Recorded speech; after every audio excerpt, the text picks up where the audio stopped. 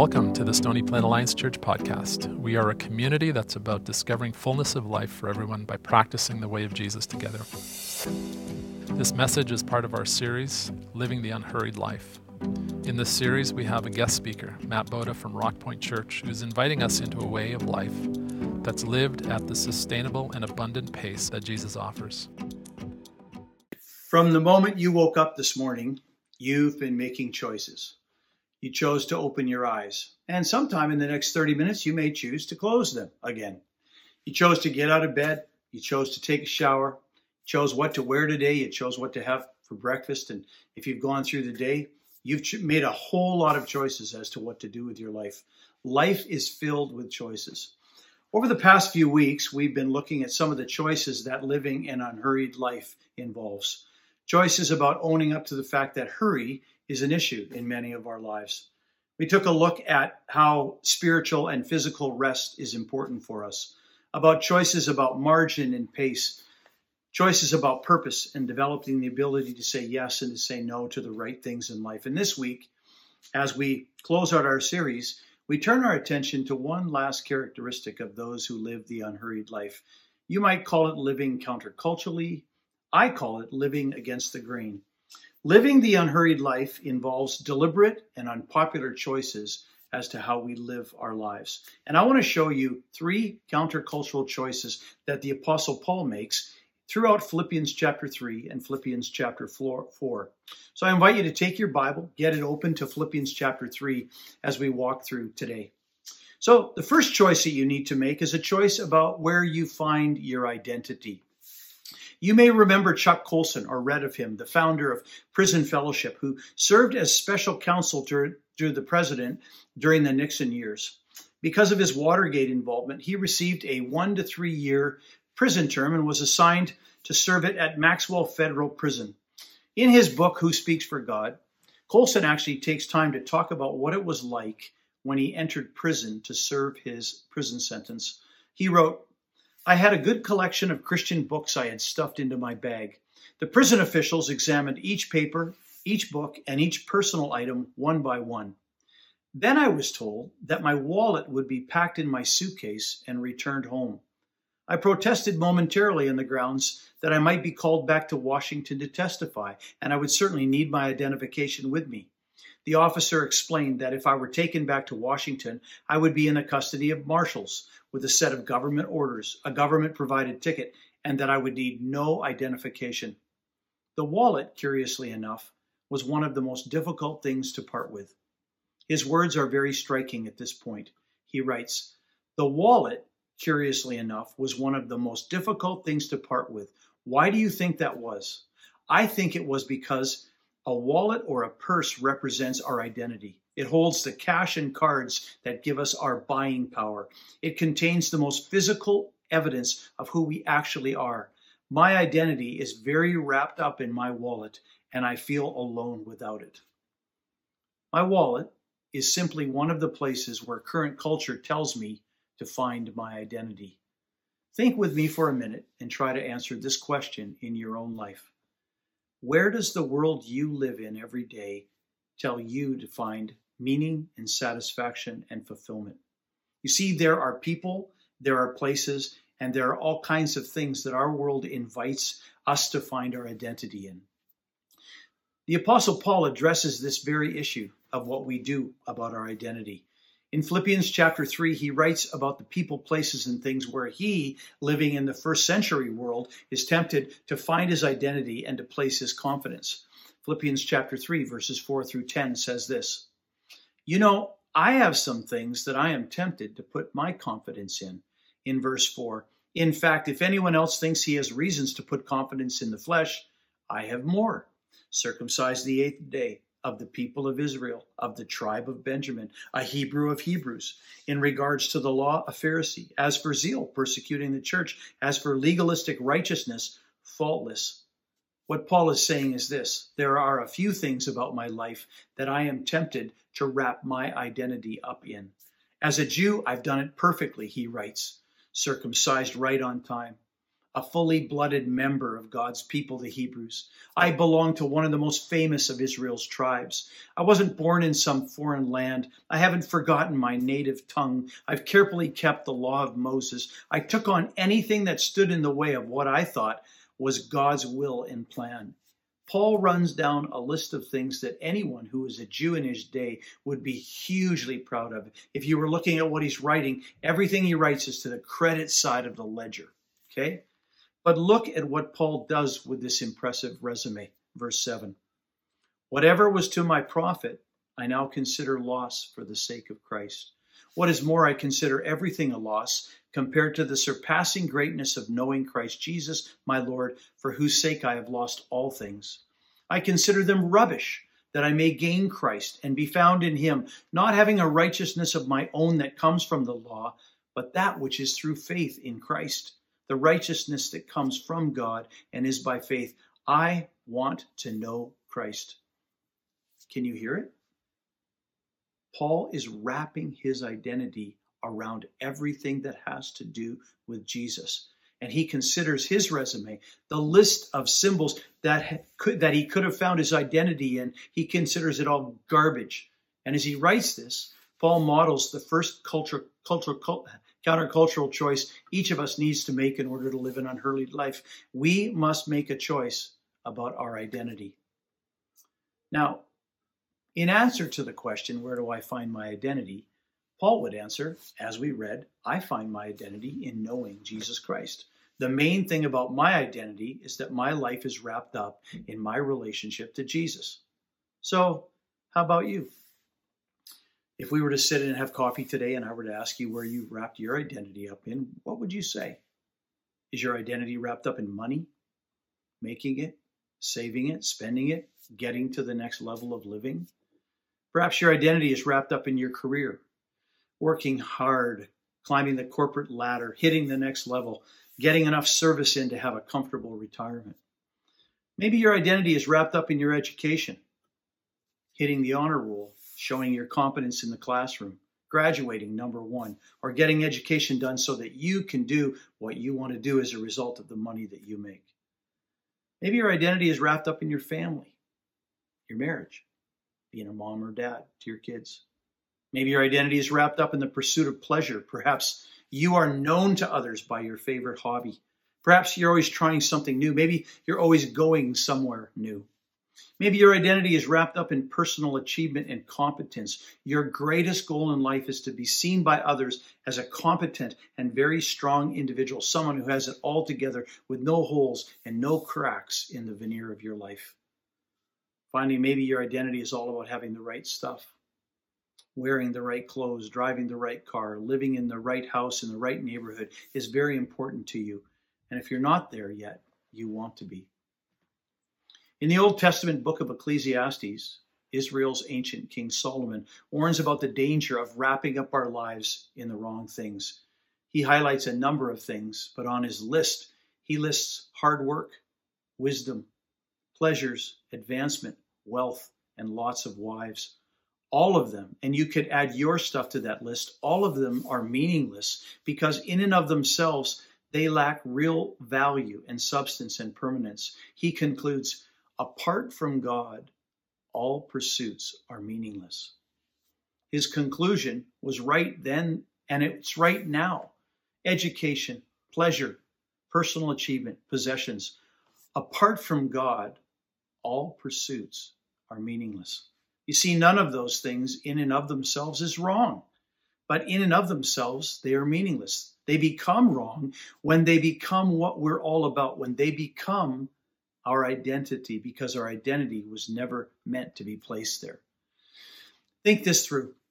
Perhaps you're a strikingly beautiful person with the right looks or body or hair or teeth. Please remember that beauty fades because bodies sag and lines appear, blemishes show up, and hair falls out. Perhaps you're on the fast track financially. Please remember that money can shrink in a hurry as quickly as a pandemic can hit and a stock market can move downward. Please remember that fame can disappear. A career can be over before you know it. Health can be gone in an instant. And in each of those options for your identity, none of them are worthy of the greatness of your life. You are worth far more than those things. It is not worth wrapping up your identity in them. Only one person, only one place, only one thing is worthy of your identity, and that is the person of Jesus Christ. A place, as Paul puts it, in him, and this thing known as following Jesus. And that's why Paul writes, nothing is worthy of my identity except knowing that person and being in that place and doing that thing in my life. I will follow Jesus. Do you have any idea how much God wants you to find your identity in him? The 17th Psalm, verse 8, David writes a very interesting phrase in his prayer, his psalm to God. He writes, "Keep me as the apple of your eye." That little phrase, the apple of your eye, is based on what happens when you look another person in the eye at point blank range. You see an image of yourself in the eye of the other person. The psalmist applies this to his relationship with God and writes, I can see myself reflected in the eye of God himself. Oh God, keep me close to you. Please hear this, and hear this loud and clear. God wants you to live life so close to him that you are constantly being reflected in his eye, that your identity is constantly wrapped up in him, in who he is. So as the days of summer begin to draw to a close, where are you finding your identity? Let me give you a word of application. I can hear the rubber hitting the road. So here's my one-word application for this point, and it's this: focus. 500 years ago, a man named Philip Melanchthon coined the phrase, the main thing is that the main thing stays the main thing. And if that is true, if the main thing in life is being wrapped up in a relationship with Jesus, staying focused as the apple of his eye, I want to encourage you this summer to keep focused. What are you doing to intentionally wrap your identity up in Jesus Christ? What space do you need to devote to following and knowing Jesus? And what unhurried time exists in your life and schedule when you are giving yourself to being the apple of God's eye? Countercultural choice number one, where you find your identity. Let's move to a second choice. And this one relates to what you do with your mind. Flip over in the scriptures to Philippians chapter 4, and we read together in verse 8 these words. A beautiful, beautiful passage. Finally, brothers and sisters, whatever is true, whatever is noble, whatever is right, whatever is pure, whatever is lovely, whatever is admirable, if anything is excellent or praiseworthy, think about such things. A paraphrase of the Bible, the Message, puts it this way. Summing it all up, friends, I'd say you'll do best by filling your minds and meditating on things true, noble, reputable, authentic, compelling and gracious, the best, not the worst, the beautiful, not the ugly, things to praise, not things to curse. What Paul is telling us to do is decidedly countercultural because the world we live in presents a far different picture of what we should do with our minds.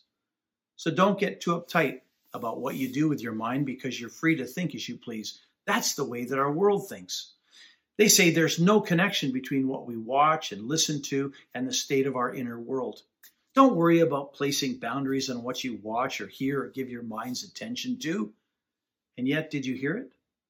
Paul tells us that we need to make deliberate choices about what we do with our minds, to fill our minds with what is true and noble and right and just and pure and admirable and excellent and worthy of praise. Have you spent any time thinking about the connection between your spiritual life and the qualities of the entertainment you choose?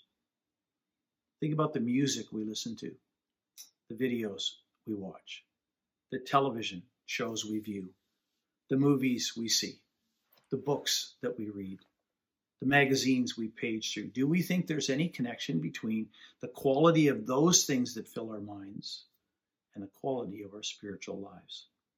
We fill our minds with what is untrue and unrighteous and wrong and impure and worthy of no praise. And then suddenly I wonder to myself, why do I find myself thinking like that? It reminds us of the truth. As followers of Jesus, we're not free to think as we please.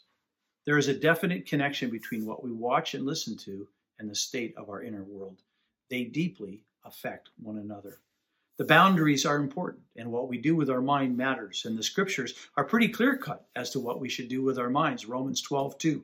Do not be conformed any longer to the pattern of this world, but be transformed by the renewing of your mind. Or Ephesians 4:23.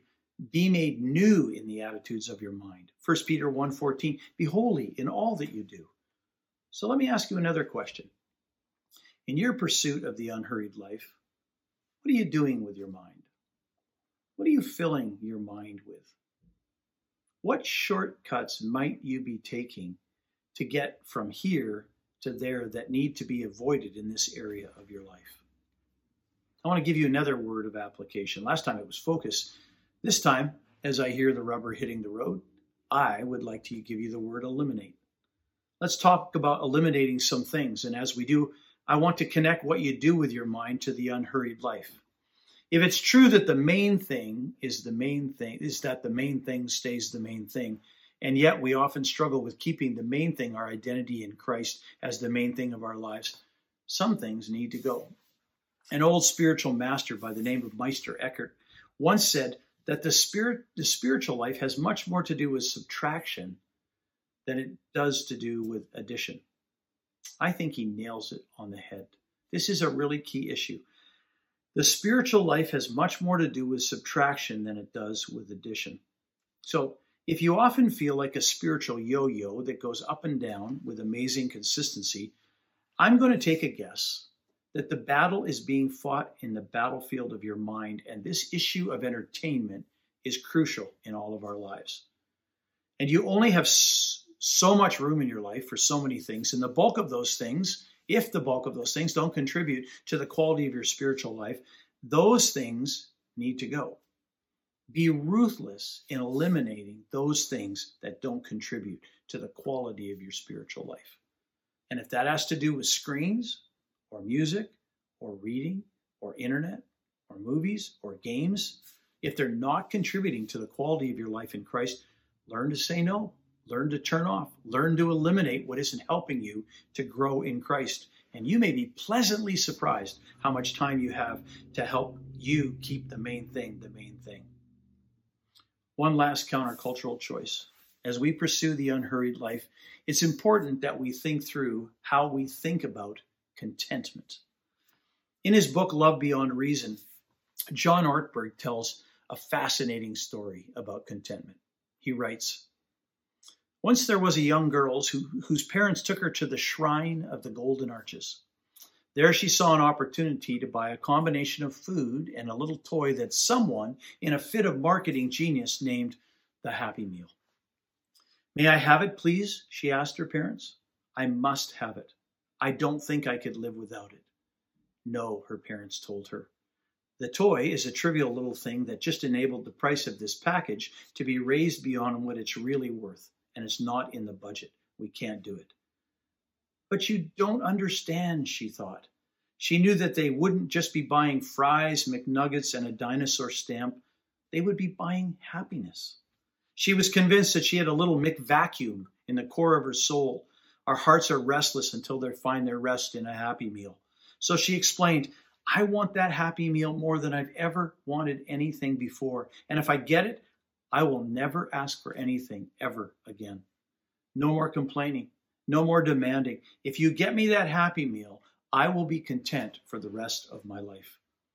This seemed like a pretty good deal to her parents, so they bought it, and it worked. She grew up to be a contented, grateful, joyful woman. She lived with serenity and grace. Her life in many ways was hard. The man she married turned out to be a louse, and he abandoned her with 3 small children and no money. The kids, too, were a disappointment. They dropped out of school, sponged off her meager resources, and eventually left without a trace. And when she was an old woman, her retirement gave out, and she had to live from hand to mouth. But she never complained. She had gotten the Happy Meal. She would think of it often. I remember that Happy Meal. What great joy I found there. And just as she had predicted, it brought her lasting satisfaction, and she was grateful for the rest of her life. Obviously, I speak tongue-in-cheek. Life doesn't work that way. Contentment is an issue in many of our lives. I know that it's an issue in mine. We all love to dream about what we would do if we hit it big and if we could live life beyond we are right where we are right now. We're always looking for the next big thing, the next big fix. And McDonald's has built a huge empire based on it. Ever wondered why Ronald McDonald wears the grin all the time? Billions of Happy Meals sold. And it's not just kids. Ever bought a new car? Moved into a new house or condo? Got a new job, entered a new school, began a new relationship, and before long you discovered that there was this strange feeling that you've had many times before, which can only be summed up with the words, "This isn't doing for me what it used to do for me." And the world around us just encourages this again and again. Get a new car because that one looks too old. Get new clothes because those are out of fashion. Move into a new neighborhood. Grab a new hobby, and so forth and so on to infinity and beyond. And as a result, we find ourselves racing through hurried lives, constantly searching for the next person, the next place, the next thing that will fill the discontented space in our lives. Well, Paul addresses this issue in Philippians chapter 4. Listen to the words that begin in Philippians 4:11. We read, "I have learned to be content, whatever the circumstances. I know what it is to be in need, and I know what it is to have plenty. I have learned the secret of being content in any and every situation, whether well-fed or hungry, whether living in plenty or in want. I can do all things through him who gives me strength." Paul reminds us that contentment, when it all comes down to it, is making a choice. Feeling content is not based on whether you've got lots or little. It's based on making a choice to determine that enough is enough and what you have is enough. And Paul points to this third countercultural choice when he talks about contentment in Philippians chapter 4. So why be content? Every person who is a Christ follower has many reasons to be content. May I be so bold as to suggest a few. First, you have a body. And for the most part, it's likely that it works. Most of us have some or all of the following: eyes that see, ears that hear, tongues that taste, mouths that talk, noses that smell, and feet that walk. 2, God loves you. He calls you his child. Jesus came to teach and to live, to die on a cross, and to be resurrected because of you as an expression of the Father's love. 3rd, you have a place reserved in heaven as a part of God's forever family, just for you. 4th, you've been made part of a new community of people here on earth. Likely it's called your church, and you're part of it. You belong, you're accepted, you're loved. You know and are known as a part of that community. 5th, you've been given the Holy Spirit who lives in you, offering to you every possibility in helping you to follow Jesus. He wants to direct you and convict you, to teach you and change you. 6th, you've been fitted with gifts, abilities, talents, and a personality, all created in you to allow you to make an eternal, unique contribution to what God is doing in this world. And even when you foul up, God promises to work through you in spite of your human frailty and mistakes. Oh my goodness. We have 100 such reasons to be content with who we are and what we've been giving. So let me ask you one more question. What are you doing to pursue contentment in your life? What holes in your life are you trying to fill that will never be filled by the methods that you're using? Another word of application. I'm going to use the word commit this time. Why not commit to a spiritual experience in which you ask God to level out the lows by intentionally, deliberately, and consistently making the choice to seek his face, to find your contentment in him? How about reorienting your spiritual life in such a way that you daily take time to slow down and live in an unhurried fashion, seeking God's faith? Where might that happen? When in your day might that happen? Your life was not designed to be lived without this God element in your life. So you see, Paul makes counterintuitive, countercultural choices when it comes to the identity he chooses, the mind and the way that he uses it, and contentment and how he pursues it. Have you ever wondered why some toys sell like hotcakes and other toys couldn't be given away if you tried? Years ago, the Discovery Channel spent an entire show asking that very question. They asked, what is it about those toys that have become the classic toys of all time? Why are they so wildly popular? The show looked at old classic toys like the Slinky and the hula hoop and the yo-yo. And during the show, a toy company executive was asked to explain how it is that great toys come into being. He answered with something like this. In my opinion, the best toys always break a rule. And then he went on to give some examples. He talked about the Nerf ball and explained that the Nerf ball was such a success back in the early 1970s. And what was the rule? What was the rule that a Nerf ball broke? Well, it was Mom's number one rule after cleanup of your own room. No throwing balls in the house, and yet buy a Nerf ball and you could do it all day. Okay? In 1964, the introduction of the G.I. Joe broke a rule as well. The unwritten rule in those days was simply boys don't play with dolls, but take a doll, put him in combat fatigues, cut his hair short, give him a macho name, a chiseled face, and a toy gun, and rename it an action figure instead of a doll, and the rest is history. Little boys bought millions of them. Later, a classic toy was born called Mr. Potato Head. The rule on this one is easy. Don't play with your food. Nerf balls, G.I. Joe, Mr. Potato Head. The best toys always break a rule. But I think that simple rule extends far beyond the making of toys. I think that rule has great application to life in our homes, in cars, in schools, in places of employment, in gymnasiums and malls. I think that rule has huge implications for daily life in the here and now of life today. You see, we live in a world that's marked by hurry and worry, by anxiety and consumption. But when we break the world's rules and choose to live counterculturally, we live according to the life of abundance that God has offered us. When we live the unhurried life of purpose God designed for us, that will result in the best life of all, the abundant life. And so our identity, our minds, our contentment, and all the different ways we live into a life that is unhurried is the life that God offers to us, and we're called to go and live it. So I'd like to take a minute and just pray for your church family and bless you as we pray. Lord, thank you for these lessons that we've looked at over the last few weeks. I am very privileged to be able to have taught. And there have been incredibly wonderful reminders week by week of things in my life that you are at work in. You have convicted me about different things and reminded me of the truth about different things. And I pray for my fellow followers of Jesus right now who are listening as I pray. Brothers and sisters in Christ who love you and want to follow you. People for whom life gets busy and crazy, filled with anxiety and worry. And I pray for your blessing upon them. In these days of summer, in these days of heat in Alberta, we just stop and ask, oh Lord, that you would lead us, that you would remind us of things that you have been teaching us about living the unhurried life. And help us to walk at a pace, help us to live in a way, help us to pattern our lives after your Son Jesus, so that we are truly your followers, representing you as disciples on mission together in a world that needs to know you. We bless you and thank you for your word and what you've been teaching us. And we pray you'd help us to live an unhurried life. In your name, amen.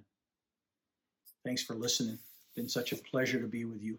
Hope you're having a great summer. Blessing.